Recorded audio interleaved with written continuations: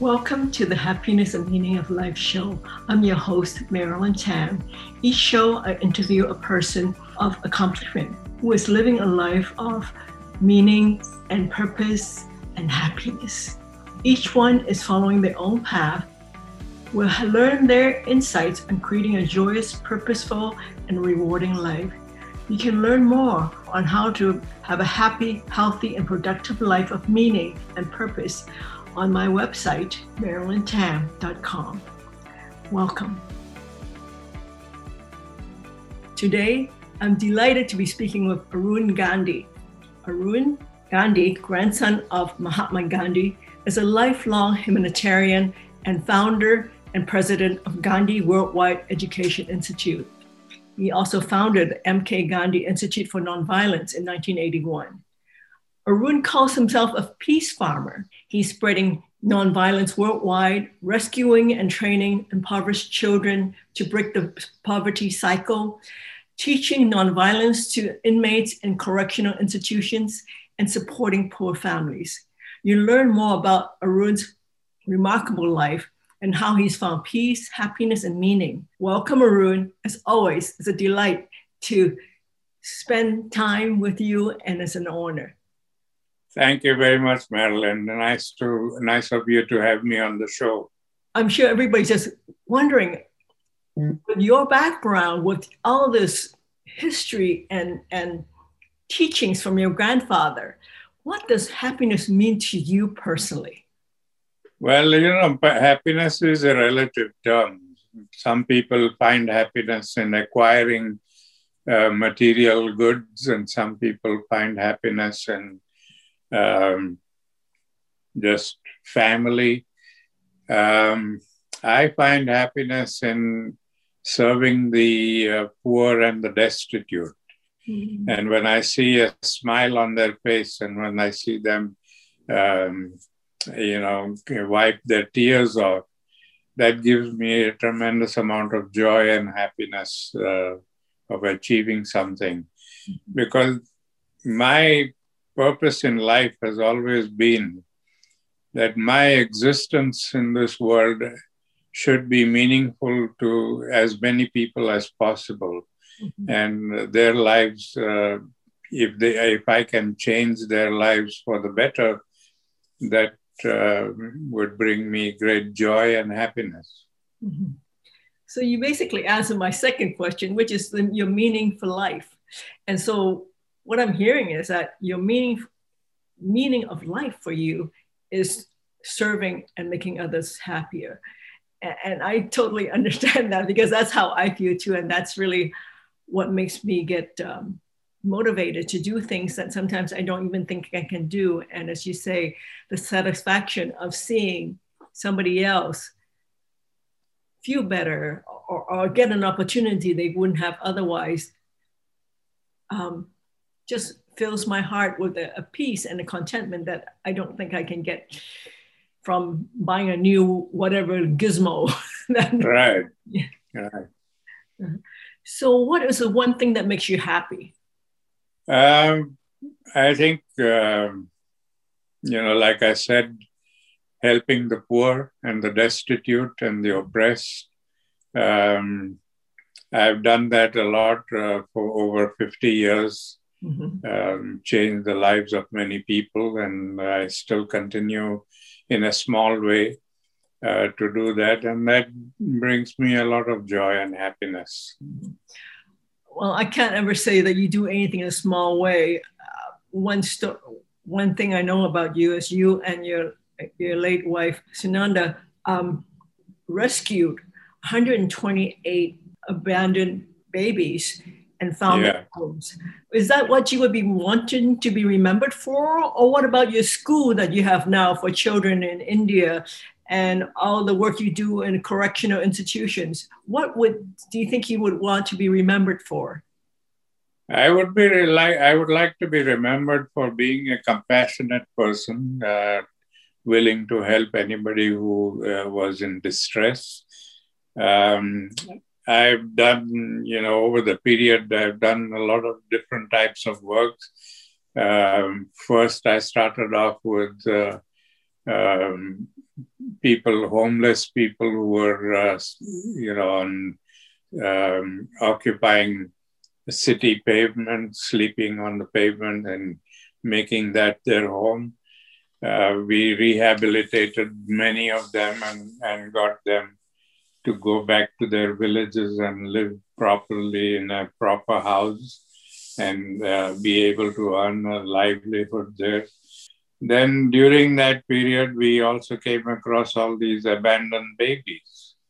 We would find them on the streets and there would be no, notification about who the parents were or who abandoned them. So we had to find legal ways of giving them in adoption, registering them and trying to find their homes. And then lately, in the last 15 years or so, I came across a lot of children who were made to work because they were impoverished. And I looked around and I found this lady who was doing similar work, but she was strapped for funds. And she was very committed. And because she also came from that kind of poverty and domestic service and all that, I told her, I said, let's join together and I will find the funds and we'll build a center and you run the center and take care of these kids. And so we started doing that about 15 years ago. So, it's just dealing with issues. I know it's a massive problem. I mean, there are millions and millions of children destitute and hungry in India and all over the world. But I know my capacity. I can do so much. And so I do as much as I can and hope that others will be inspired to do similar things. And eventually we can, take care of this whole problem.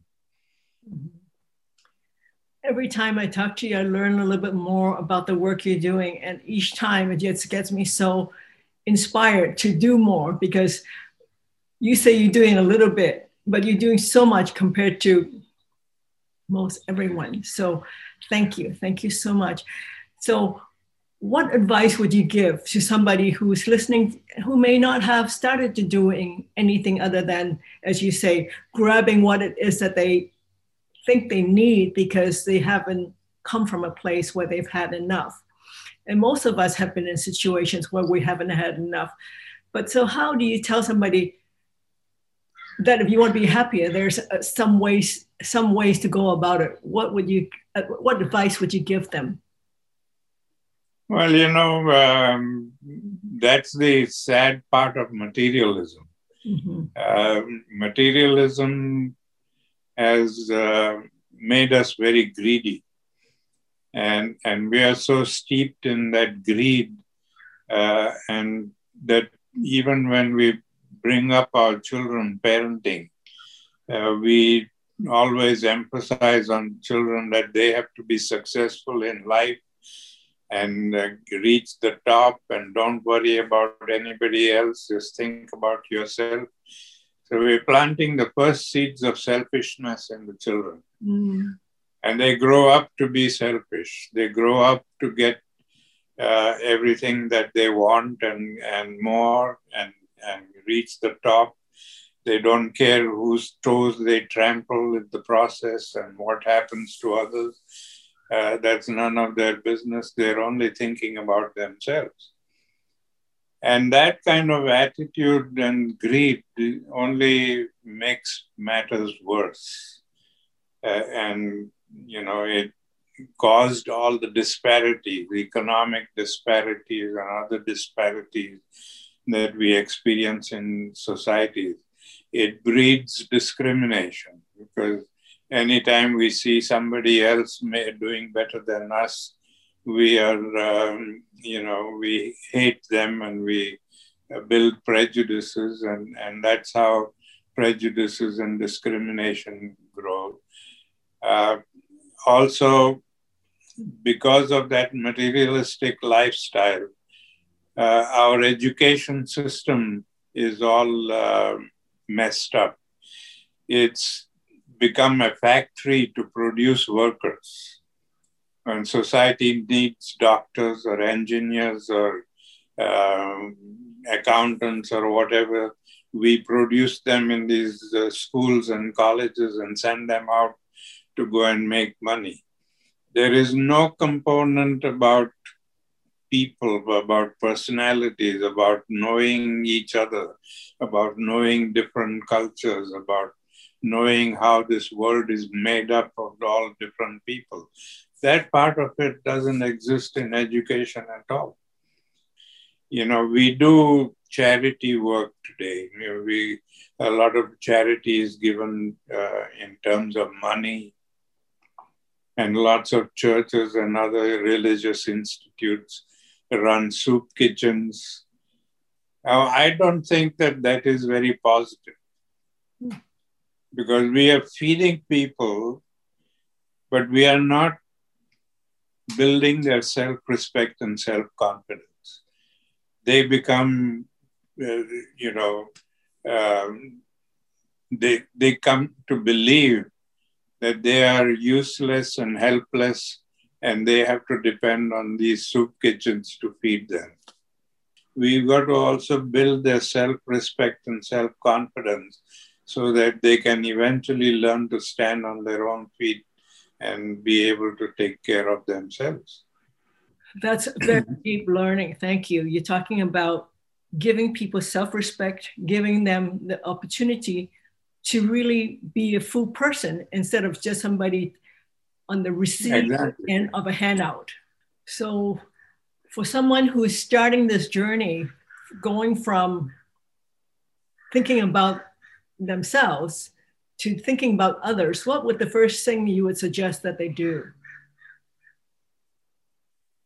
Well, I think, we have to, first of all, be willing to make sacrifices. We have to sacrifice our time. Sometimes we have to sacrifice money and our, all the... So in short, we have to learn to make a sacrifice when helping other people. Mm-hmm. So we have to determine to what extent we want to go with that sacrifice. Mm-hmm. The second step would be to look at some situation within your neighborhood and see what kind of problems exist there and how best we can deal with them. Gandhi's philosophy had the component of constructive action and trusteeship. Now, what he meant by trusteeship is that each one of us has a talent that we have acquired through education or inheritance or whatever, but a talent that we think we own, and therefore we use that talent for our own personal gain to achieve whatever our ambition may be. Grandfather said we don't own the talent. We are trustees of the talent. And as trustees of the talent, we should be willing to use the talent for other people as much as we use for ourselves, which means sharing and giving. A lot to think about, using our own talents as something that we can give back by not regarding it as our own, but this is just something that we are, as you say, a trustee, as your grandfather said, that we're a trustee of, so that we have an obligation in a way to share because it's really who we are. So any other thoughts you would offer our listeners, our viewers, about how to find happiness and meaning in life? Because you've really talked about getting out of self and self interest only to understanding and being in the shoes of others, as you say, compassion. But any additional thoughts before we close? Well, certainly I would like, because of this materialistic lifestyle that we have chosen, we have created a whole culture of violence, a culture of violence that dominates every aspect of our lives, our sports, our religion, our education, our relationships, everything is violent. And when we live in that culture of violence, we are going to have a lot of these problems like discrimination and what happened to the Asian people. It happened to the Indian people some years ago in the East Coast when they had the dot busters and the gangs would, beat up women with the dots on their head. And so, it's all part of this whole culture of violence that causes all these things to happen. The culture of non-violence is just the opposite.